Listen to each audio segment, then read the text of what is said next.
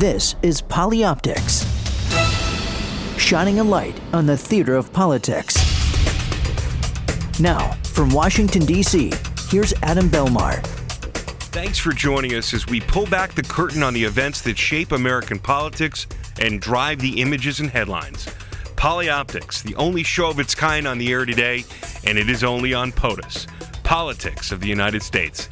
Today, we're going behind the scenes of the top public affairs show ever, Meet the Press.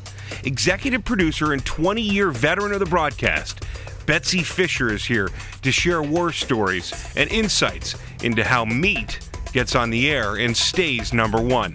Then we'll talk presidential debates with Professor Alan Schroeder from Northeastern University in Boston.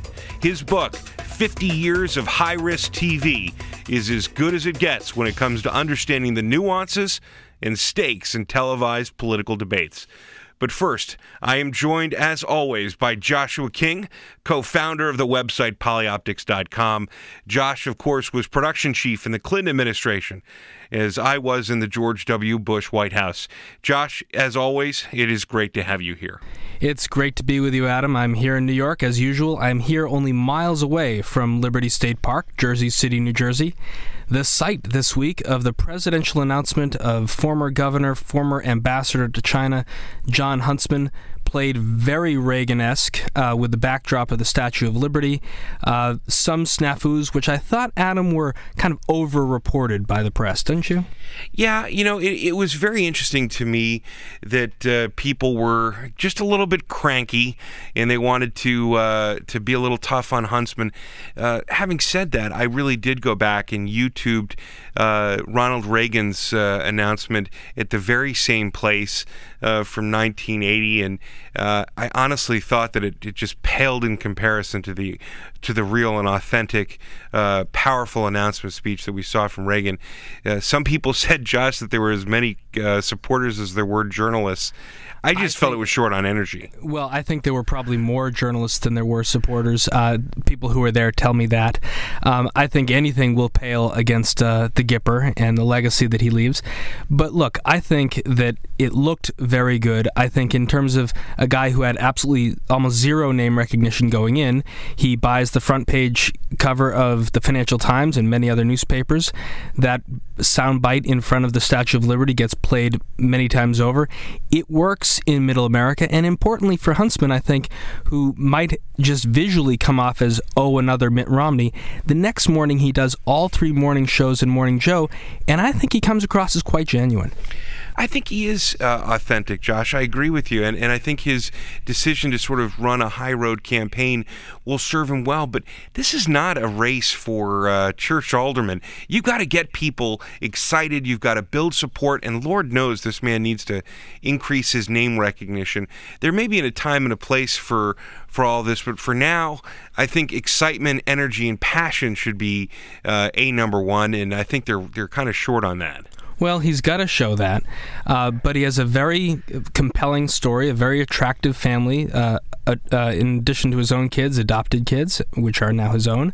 I think he's playing a very strategic race, and it'll be interesting to see how it works, basing his campaign with the headquarters in Florida, where his wife is from, and also bypassing Iowa and the complexities of running in the caucus there, focusing on New Hampshire and South Carolina, both with open primaries. And if Barack Obama is running unopposed on the Democratic side, there'll be a lot of moderate to conservative Dems who will say, I want to put my vote for Huntsman. I want New Hampshire and South Carolina to really matter. We've got a great show today. Some really wonderful guests to talk about, among other things, what it's like to produce Sunday morning television. The executive producer of Meet the Press is with us. But there was one other big thing this week, Josh, an address to the nation by President Barack Obama. Yeah, the communications folks at the White House are just in love with having the president give speeches to the empty East Room. And they did it again with the speech this week about Afghanistan, the long walk down the cross hall over the red carpet up to the Blue Goose in the empty East Room. And I say again, wither the poor Oval Office where these decisions are made and where so many presidents for so many decades have spoken directly to the nation with a message that I thought was quite similar to what he talked about Afghanistan this week. Yeah, this is a tough needle to thread, but the person we're going to start with today is a woman who knows a great deal about what it is to cover presidents, and we're very lucky to have Betsy Fischer with us today.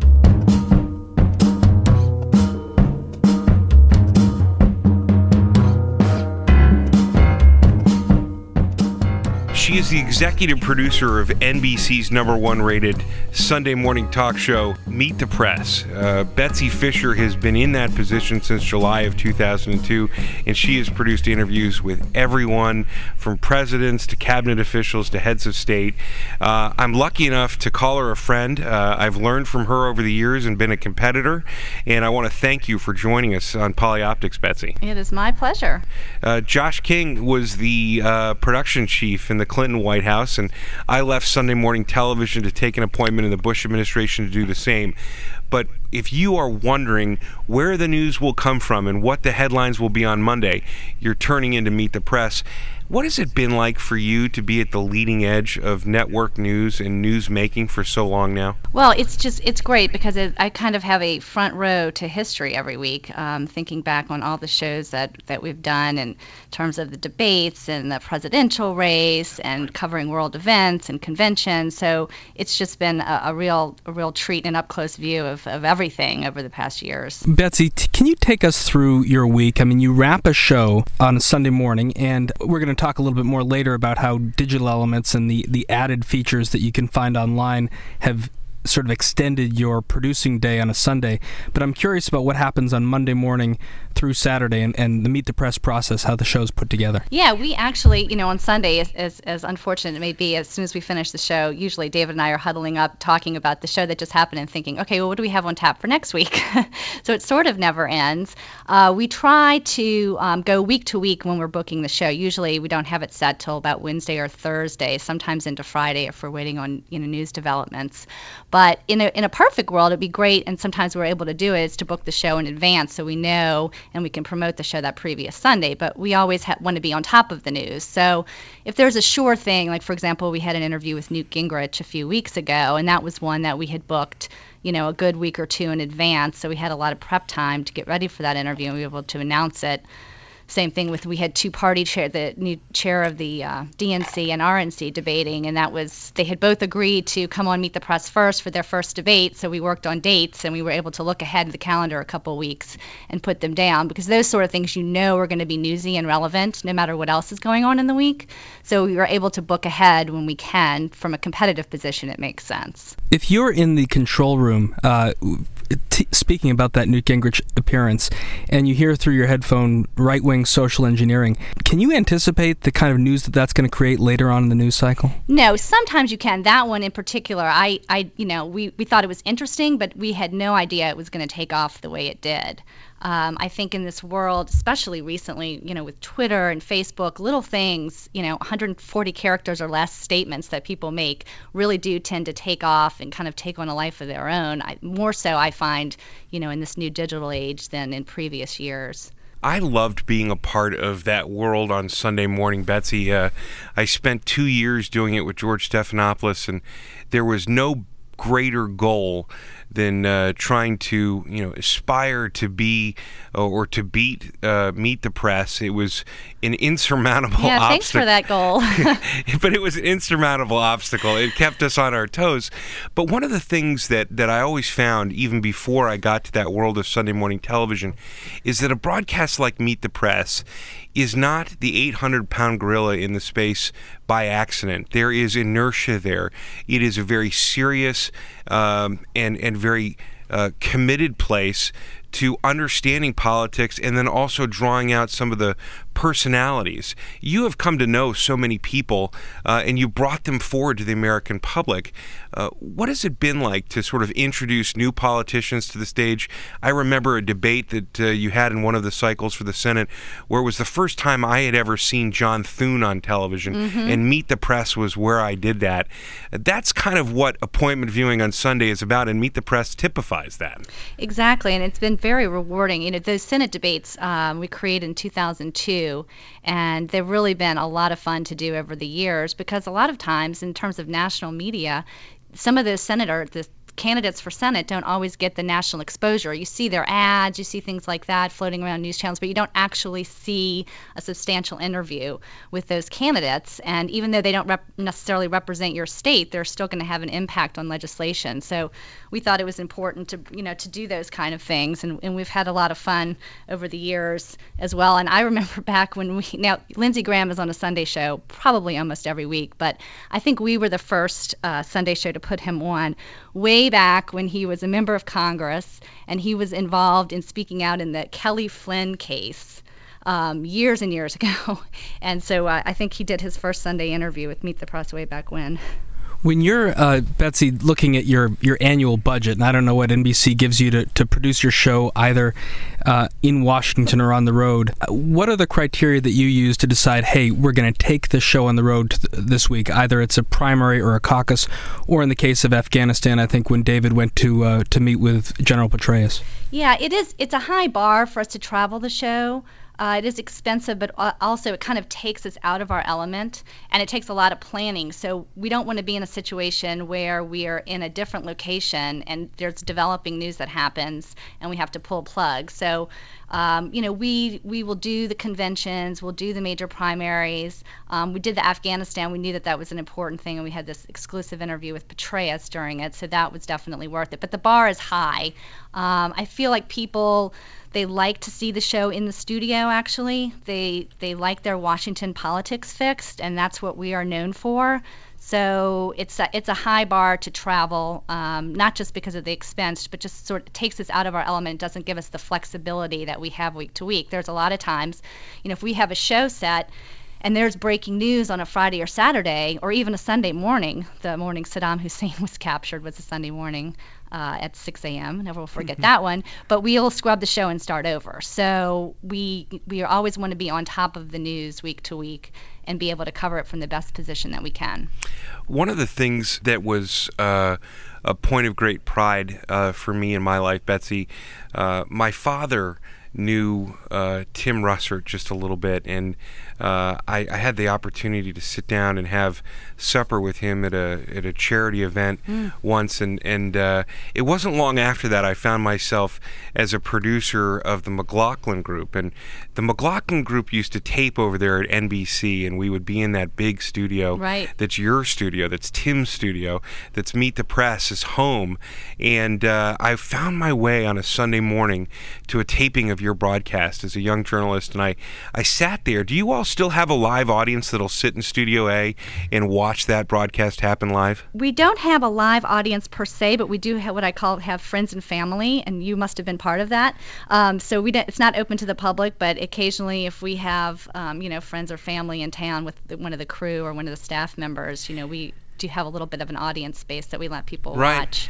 It's really quite something, because the music and the way that the open happens on Meet the Press creates an energy for viewers, I think, that is just infectious. And it starts and you realize, wow, I'm going to see something special. I'm going to hear something here that is going to be newsworthy. But from a PolyOptics perspective, and this is sort of what we do here at PolyOptics here on POTUS Sirius XM 124, is think about the imagery and the theater of politics. And really, you've been doing this for over 20 years, scrutinizing the tape that is rolled every day, watching the press conferences, looking for the most compelling elements. How do you all sift through the visual elements of your show every week and bring out those most amazing things that a lot of people have just missed, but somehow it all pops up within Meet the Press? Well, we spend a lot of time, going through a couple of visual aspects of the show. First of all, we have the what we call the taped open of the show, where we say, good morning, our issues this Sunday, and we kind of go through a run-through of what we have coming up on the show. That's about a minute 30 piece of tape, essentially, and that takes a good day and a half. So that is something we spend a lot of time thinking about, because from an audience perspective, that is what is going to, that right after that open is when people decide whether they're going to stay for the hour or not. So we want to make that as powerful as possible and give our viewers a good indication on what's coming up. So a lot of time and thought goes into that script. That's something that we script out on Friday or Saturday. We have editors and graphics and producers working on it. all day on Saturday, and then we pre-produce it early on Sunday morning. So we spend a lot of time with that. The elements in the show, we try to use to enhance what we're talking about, and even the graphics in the show. When I first started, I was the researcher for Meet the Press when I first started 20 years ago. Actually, I started as an intern and then was the researcher.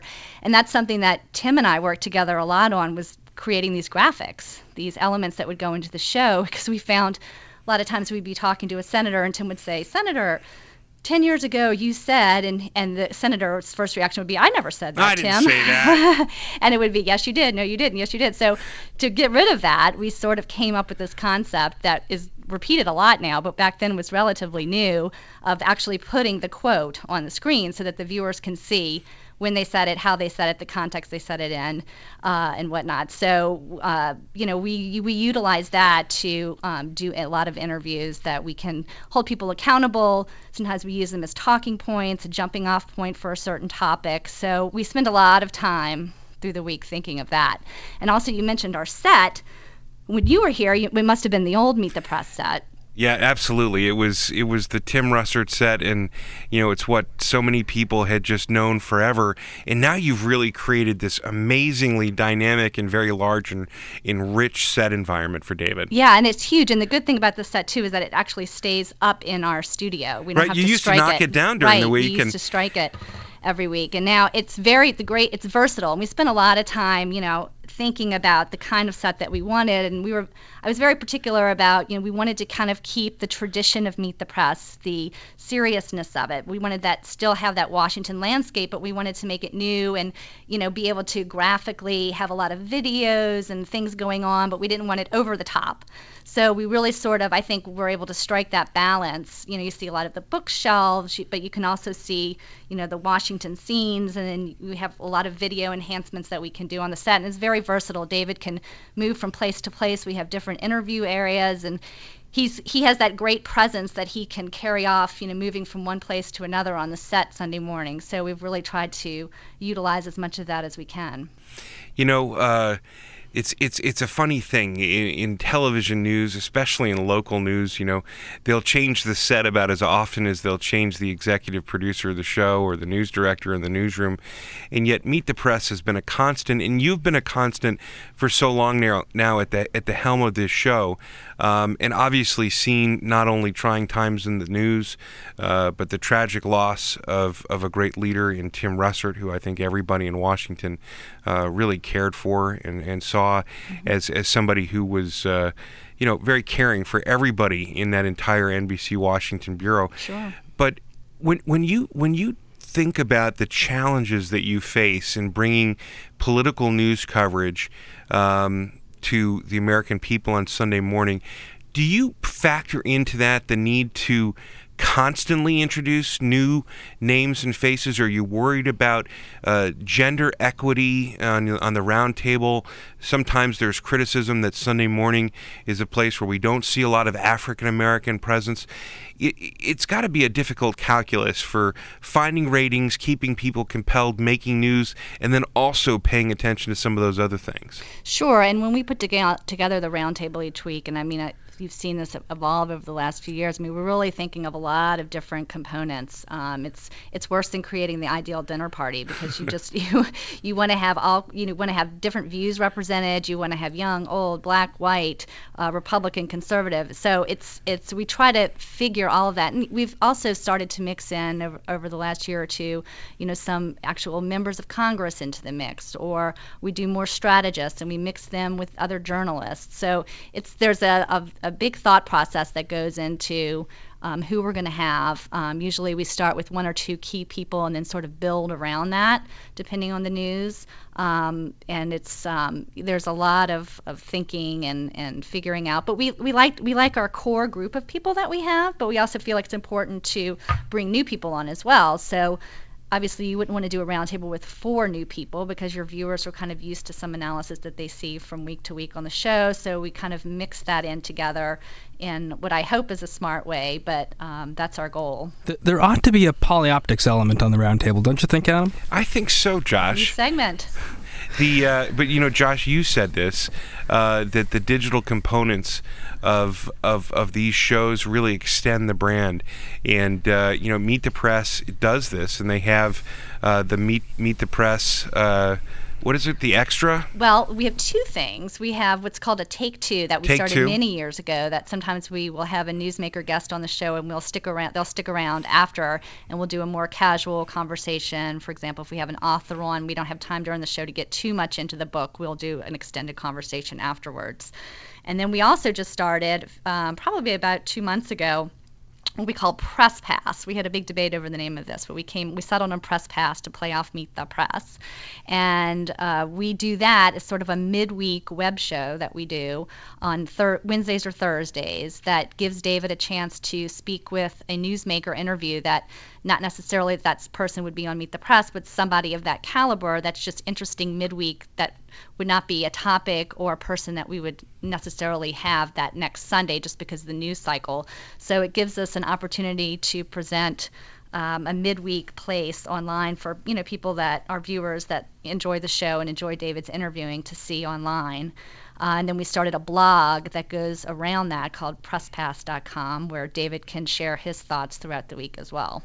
I also note that you have 15,195 followers on Twitter, and that must be another burden of your 140-character writing throughout the week. Yes, that's the MTP, and I'm not even going to try to compete with David Gregory, who I think has about 1.5 million, so I'm very small potatoes. I had a chance to work with David when I was in the White House. He was interviewing President Bush in Jerusalem. And, one thing I realized about David is that, besides just sort of being fearless and being full of energy, is that he's a very charismatic fellow. And you wouldn't necessarily think this, but President Bush really liked David Gregory. He just, enjoyed his presence and really enjoyed talking to him off camera. Does David do a lot of sort of booking of the show himself with his own personal relationships, or is there still a sort of crack staff of people who work with you in this hyper-competitive environment to get those gets? Well, David is certainly, during the week reporting and talking to lots of newsmakers just in this course of learning and reporting during the week on what's going on. There are times where, sure, he will pick up the phone on the big type of guest and try to close the deal. It's a little hard, and Adam, I'm sure you know this from being in the shoes. You don't always want the moderator in the position of making deals or not deals for the show, like trying to get a person on the program, right, because you don't ever want to put them in any sort of uncomfortable position. A lot of times, guests will say, oh, well, I will only come on if I'm the lead guest of the show, or sure, I'll come on. And then you call them back later and you realize that they're doing 4 other shows that Sunday. And then you're in the position to have to say, David, why didn't you nail down that exclusive? So, of course, he's working on relationships and reporting and, helping people get on the show. But we sort of try to leave the nitty-gritty to the staff to kind of work out the arrangements. Take us in there for a second, because, I do know from firsthand experience how competitive these things can be. And I think it's wrong for people to assume that just because Meet the Press has been #1 for a decade, it's the longest running show in television history, that just picking up the phone is enough to get this done. You all have to make this right. I'm sure this is a tough business, right? It is, and the problem is, of course, when you really want a particular guest, is usually the chances when they're most unlikely to try to want to come on. If they're in some sort of hot water or there's some big debate going on. And sure, a lot of it's a fine art of trying to figure out, who's available. You don't want to book too early in the week, because you never want to. I hate more than anything is to cancel a guest, and I will only do it if there's major breaking news. So once you give someone a commitment that you're going to have them on the show, you don't want to dump Senator X for Senator Y, at the end of the week. That always comes back to bite you. So it's sort of a fine art of trying to line up things early in the week, give yourself a little bit of room to deal with breaking news. The good thing, we're very flexible in our format, so we're not locked into having to even do a roundtable per se. So we could do 2 newsmaker guests if we have to. So if there's some, a major newsmaker that we have lined up, we can put a topper on that, with some kind of breaking news, or we could do a roundtable afterwards. So it just sort of, we have a little bit of flexibility in that sense, which makes booking a little bit easier. But it is a kind of a fine art of trying to negotiate. We want to have people in the studio, whether senators are very busy, a lot of them are home on the weekend, not in D.C., trying to work ahead of time with their offices to see, well, we'd really like to have Senator X on the program soon. When will he be in Washington? We'll try to pencil in that date.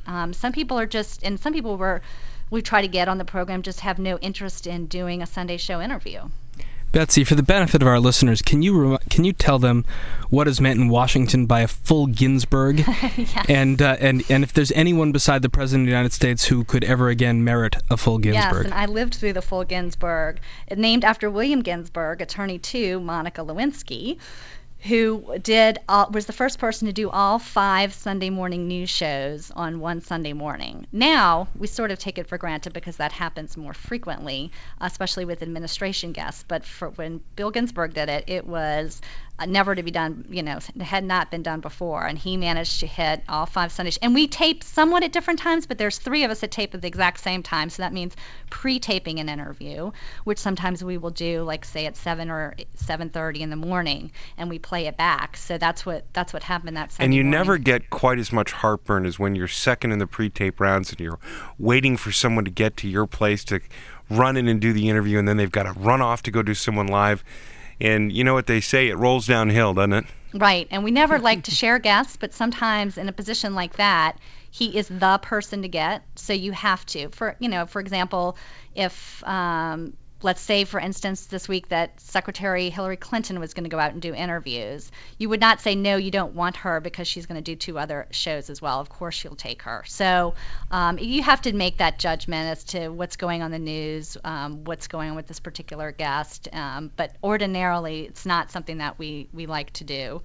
Do you coordinate with your counterparts at your competitor shows to work out timing and work out drive time? Yeah, once it's been decided that a particular guest, and this really mainly only happens now with administration officials, secretaries of state, defense, et cetera, that are doing the shows. Once we have that nailed down, we will kind of do a coordination email with everybody's, what we call production managers, who deal with the logistics on the show, and kind of come up with a rotation that makes sense. Sometimes the guest will stay in one location. For example, if the guest is overseas somewhere, and we'll pool the interview, which means all of the networks will share resources, share a camera, and they'll just switch the interview in and out on their IFB. I remember, I think it may have been 2005 or 2006, I reached out for you, Betsy, because I needed some guidance and some advice, quite frankly. We were all headed up to New York to interview your former boss, Josh, Bill Clinton, around the Clinton Initiative. Right. And it was the first time that George Stephanopoulos had interviewed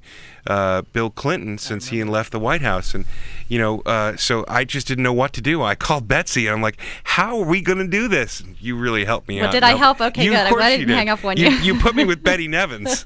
Yeah, she is the key. She is the key. And I remember we rented furniture. Right.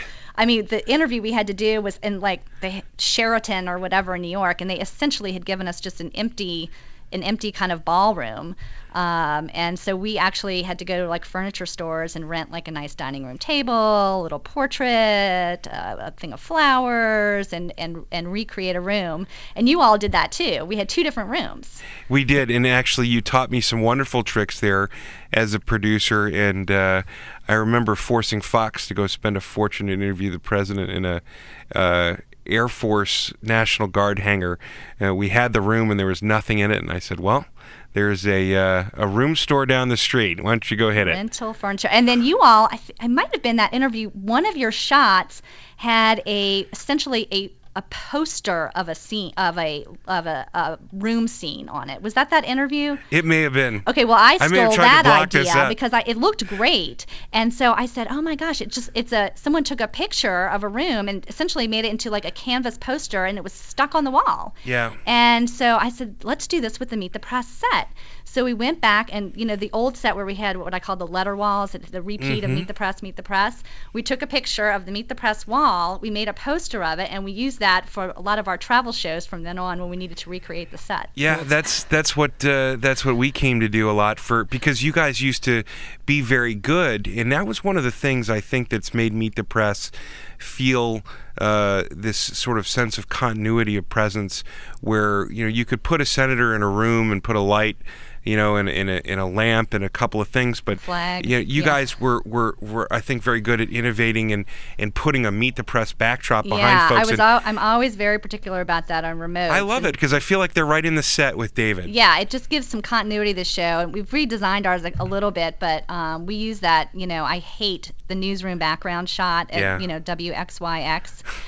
So I'm always very particular, and we literally have a canvas poster, thanks to that interview you guys did, of a treated kind of graphic that we ship out. We FedEx it in a tube, and they hang it up behind the guests, and it works great. You're getting all the secrets, Josh. Yeah. It's fascinating because Betsy might not know this, but I think Meet the Press ought to get credit for being one of the originators of the effectiveness of step and repeat on television. And I remember, as the production chief in the Clinton White House, watching Meet the Press every Sunday and watching that Rutzert's backdrop and said, I've got to move beyond what Reagan and Bush did with the constant blue drape in every presidential event. I need to insert words that in maybe 3 words, like Meet the Press or Meeting America's Challenges, can, in a video bite, get the message home, even if it's a VO from an anchorman. Exactly. And that began the White House use of words in backdrops. And Adam... See, we're all stealing stuff from each other. It's amazing. Well, it's interesting, too, because not only, and this goes to what you were saying with the White House, people are taking your bites, your soundbite, and they're replaying them on their air. I mean, the news that we make on Meet the Press gets replayed throughout the day, and if we're doing our job right, throughout the week on other news programs. So it really allows us to kind of brand our interviews that when they are re-aired on another network, there's no doubt as to which show it came from. It's great to talk to you, Betsy, and it's important, I think, for people to realize that innovation in television and messaging and political coverage comes from a lot of work and a lot of learning, and really that's what you have personified and your broadcast continues to do. We're real lucky to have you on here at PolyOptics. Well, thanks. It's been great talking to you. It's great to be with you. Thank you. Okay, take care. Bye-bye.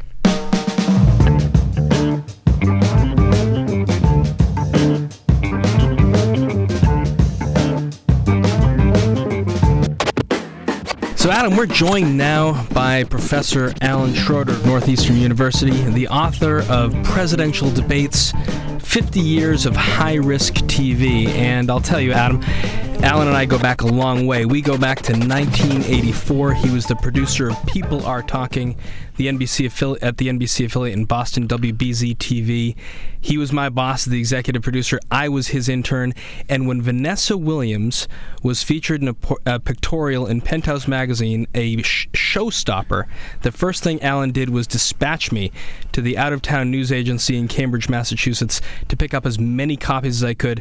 Alan, what happened to that? Well, gosh, Josh, that story does take us a long way back. We got in trouble because you were quoted in one of the local newspapers. An AP story, in an unauthorized way. An AP story, that's right, in an unauthorized way, and the PR person for the TV station was not very happy that my intern was out there being quoted. So I almost got fired for that. So, yeah, it's hard to get fired when you're an intern. Alan, we've been talking to the executive producer of another well-known talk show, Meet the Press, Betsy Fisher. And one of the things that Meet the Press has done so famously and in the months preceding an actual election is to turn their usual forum into a one-on-one debate. They pick the highest profile Senate debates around the country, and their recent moderators, Tim Russert, Tom Brokaw, and now David Gregory, become really intimate moderators in an intimate debate setting. No one has written more about debates and has a sense of the span of formats as Alan Schroeder does. How does the Meet the Press debate compare to larger set pieces? Well, essentially, there are three formats for debates. There's the podium debate, where you have the candidates at their lecterns. That tends to be a pretty stiff and formal arrangement. Then you have the town hall format, which in recent years has come into a lot of popularity, with the citizens actually asking the questions. And then you have a variation of some sort on the sit-down debate, which is what the Meet the Press thing is. And I actually really like that format. They tend to be a little less artificial. It tends to be a little more conversational. You're sitting very close to the person that you're debating as well as to the moderator, which gives it a more intimate feel. I think intimate, the word you used, is the right one. Thinking back, for instance, to the 2008 debates, the best of the series was that last one where Bob Schieffer moderated, because you had Barack Obama and John McCain sitting down having a conversation. It was really interesting. As we move to the 2012 debates, how are you seeing, we've now seen the first major debate happen at WMUR in Manchester, New Hampshire. I'd love to hear your take on some of the people that emerged for you in that debate, and what's happening in the next few weeks, and then what's the Commission for Presidential Debates, the CPB, up to for this cycle? Well, like many, I was really taken by Michelle Bachmann's performance. You know, I think this whole thing of debating is almost instinctual and almost a God-given gift, and she has it, you know, and not very many people can sort of just step up there, especially for the first time like that. That was the first national debate she's ever been in, and really hit it out of the park the way that she did. I thought Romney was okay. You know, everybody gave him so much credit for being successful in that debate, but really, if you think about what he was successful at, it was just evading any kind of criticism from his opponents, and that kind of success won't continue. Gingrich was just weird, I thought, frankly. He didn't seem to want to be there, and I'll tell you, that's been a problem throughout history in debates, when you have candidates who clearly are uncomfortable and just in some sort of weird place in their heads about not wanting to participate. You know, with Bachmann, by contrast, you could tell she just relished that. She loved being up there, and that's something that I think good debaters bring to the table. You asked me about the Commission on Presidential Debates. What they're doing right now for the 2012 general election debates is site surveys. They're going around to the different colleges and universities around the country that have applied to host debates and checking out the logistics and that sort of thing. And I think probably by the end of the summer, we'll have some kind of preliminary announcement, at least about the locations. Alan, you know, one of the things that I think about when I look back at this first debate, or at least the one in New Hampshire that we've been talking about, is that the word presidential is one that I think everyone aspires to. You know, how did he do? How did she do? Did she look presidential? Did he come across like a president? I don't think anyone's really attributed that to anybody in these debates, but that sort of ephemeral quality is really the major win. It's the takeaway, isn't it? It is, but it's very difficult to pull off in a primary debate. I mean, if you're the opponent of the incumbent president in a general election debate, you look presidential just by virtue of being one-on-one on the stage with that person.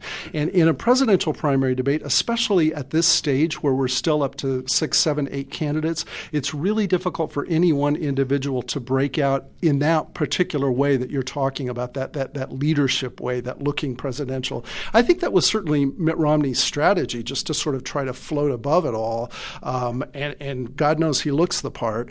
But it's really hard to pull that off in a presidential primary debate, especially this early on. And you noted in one of the pieces that you wrote for Huffington Post, I think, that John Huntsman skipped this debate. He wasn't an actual declared candidate at the time, but does he miss an opportunity for having not been at MUR, or does staying away from there and seizing the spotlight at the Statue of Liberty put him in a better way to present himself to voters for the first time?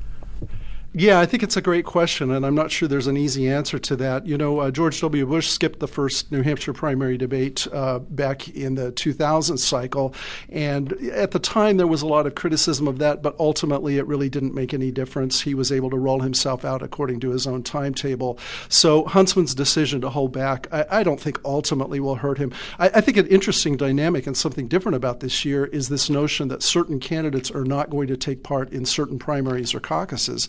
And that means that for the debates, we probably won't have the full roster of people at every debate the way normally this has been done in the past.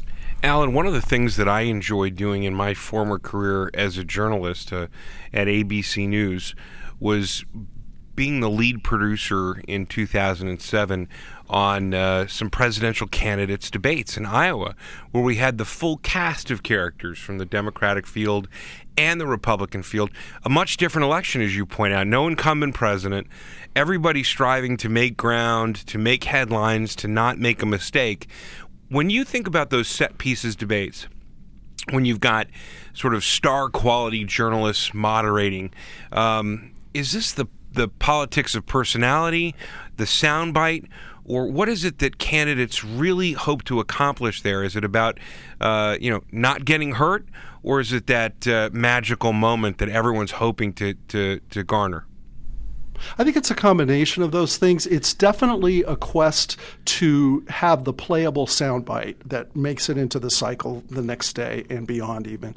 It's definitely emerging unscathed, and for certain candidates that's more of a problem than others. It's also a little bit knowing how to sort of play the interviewer.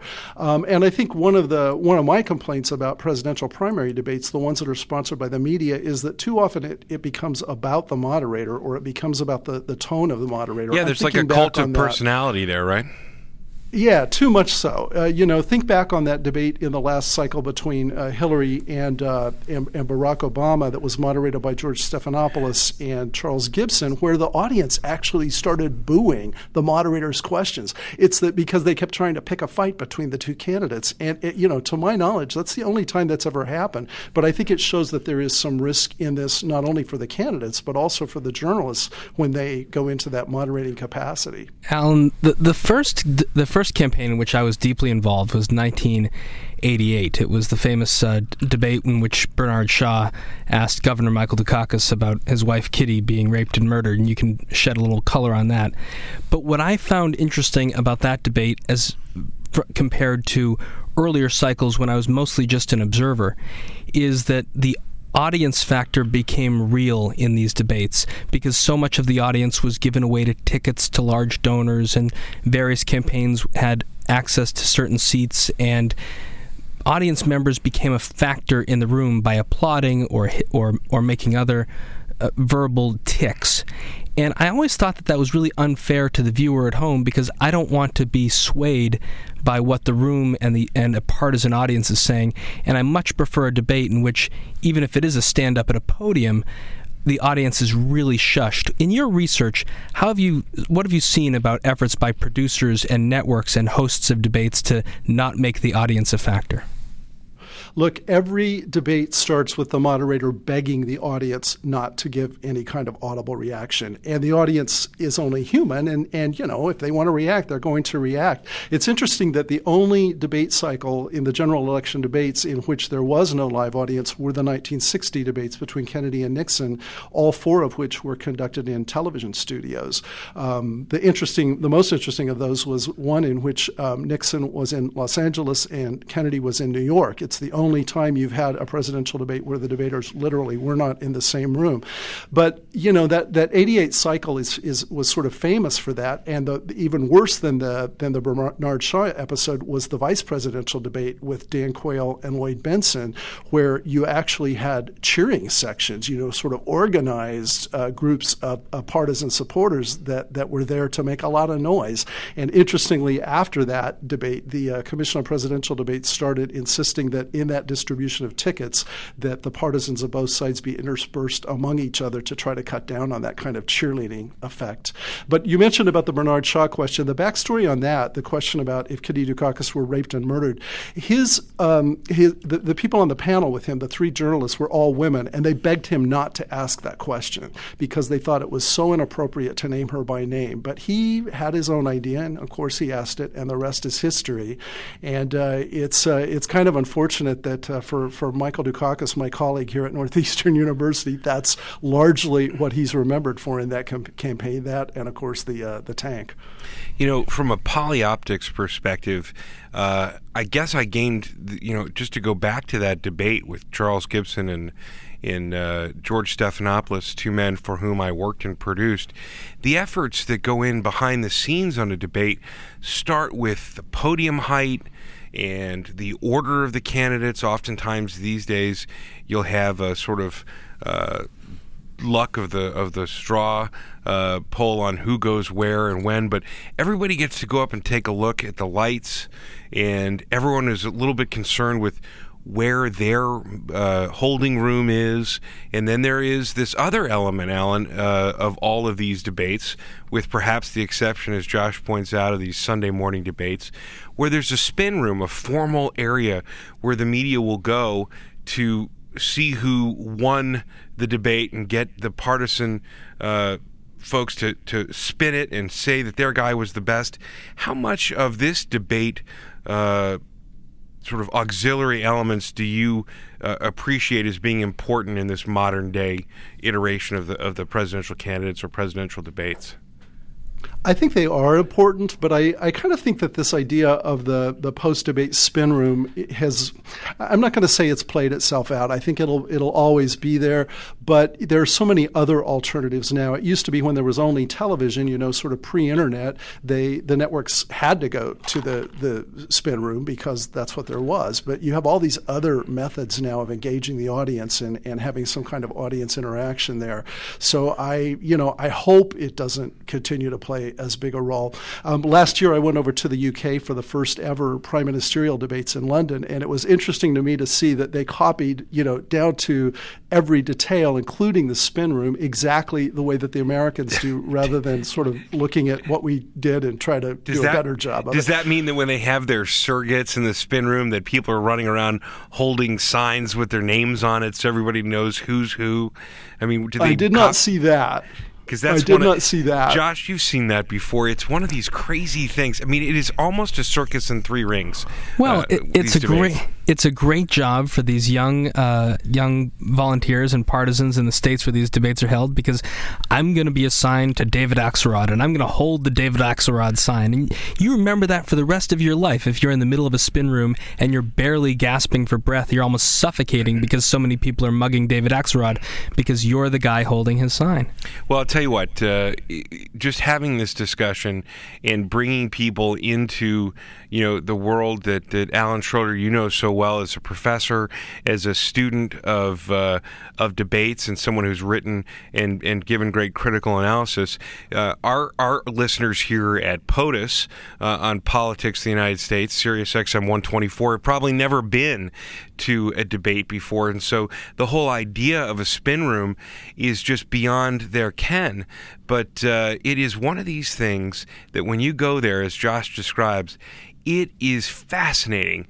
And to have been even a part of producing one, or being somebody who is attendant to a spinner or a surrogate, or if you're even staffing a candidate, these experiences are very, very important in beginning to understand what it is to run a campaign, Alan.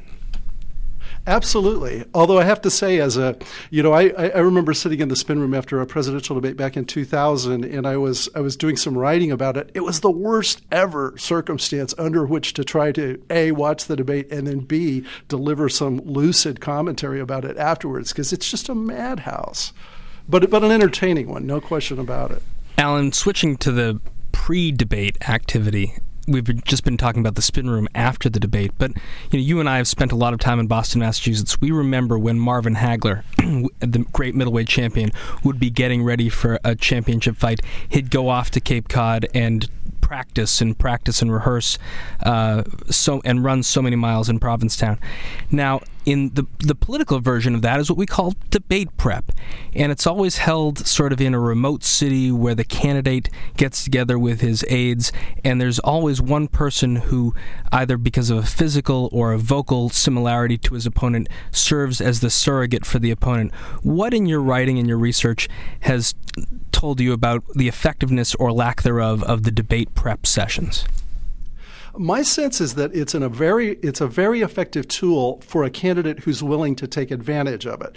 But a lot of candidates are resistant to the idea. They think it's a waste of time. It always comes at a bad moment because obviously you're in the middle of a campaign. You'd rather be out there on the hustings than kind of go into hiding for 2 or 3 days. And so there's sometimes some resentment on the part of the candidate, and those candidates who do resent it are the ones who don't get much out of it. But the ones who get it and who see the value of this, and your Marvin Hagler analogy is a good one here because it is almost a physical conditioning. I've heard debating described as a muscle that gets rarely used, and you have to be toned. You have to be toned in that particular way for that particular event.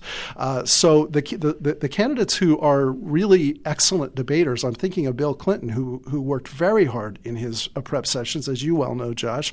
The effort shows in the result, in the product. And then you have others who just think it's kind of silly and who don't take it seriously, and then they get up there to do the debate, and they're not quite, in the moment the way that the person who prepared would be. We're speaking to Professor Alan Schroeder, who's with the School of Journalism at Northeastern University up in Boston. I wonder, you don't always have to be the best debater to win the debate, Alan, and perhaps you'd shed some light on the debates between George W. Bush and Al Gore. Bush seemed to win, I thought, those debates based on Al Gore's ability to find a way to lose them. That's right. Yeah, Gore was sort of in a really bad place in the beginning of those 2000 debates, and I say that because of that James Fallows article that came out over the summer of 2000, in which Gore was positioned as the world's greatest debater, and that he was really going to do a number on George W. Bush, and so he lost the expectations game going in. He had a terrible first debate, the one here in Boston, the one that is sort of known as the sighing debate, because it's the one where Gore kept sort of sighing off camera at things that Bush would say, and so it really ended up being not to his advantage. And Gore did a lot of kind of dumb things during that series. Remember the famous thing where he kind of tried to physically stalk Bush during the oh my God, he was right up in his face. He was in his Josh. You remember that? He was like so uncomfortable. And the audience laughed. The people in the town hall audience laughed. And that was the moment where Gore lost that debate, because you can't have the audience laughing at you. And Bush, in such a good-natured way, just sort of looked at the camera, almost breaking the fourth wall, saying, "Who is this guy?" Yeah, he does kind of a little head nod thing, where and that's what made the audience laugh. It wasn't even just that Gore was doing that, but the kind of dismissive reaction, physical reaction of Bush was what made the audience chuckle. All of these things come into this impossible calculus that people.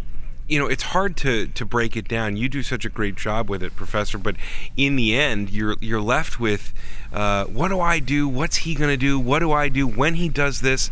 And you come down to these very sort of idiosyncratic moments. And I remember in the last cycle, the thing that really caught my attention was that vice presidential debate between Sarah Palin and Joe Biden, and she ran up to him and asked him if she could call him Joe, and then I'm not sure she called him Joe once in the debate, Alan. Yeah.